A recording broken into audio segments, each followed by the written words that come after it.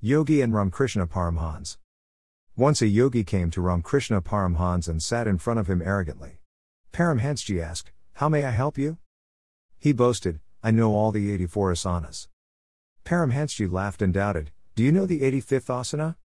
The yogi got confused. It wasn't mentioned in any books or scriptures, and not even in the appendix. He asked, "What are you talking about?" Paramhansji said, "If you don't know this asana, then all your asanas are useless.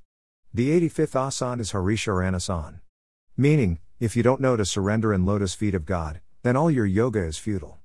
We have already done those asanas when we born in those bodies. The actual meaning of yoga is to connect to God. But nowadays, people use yoga only for physical and mental health benefits. There's so many meditations in yoga centers like Vipassana etc. that practice without worship or devotion to God. That yoga might be helpful to live our life peacefully, but it is useless after death."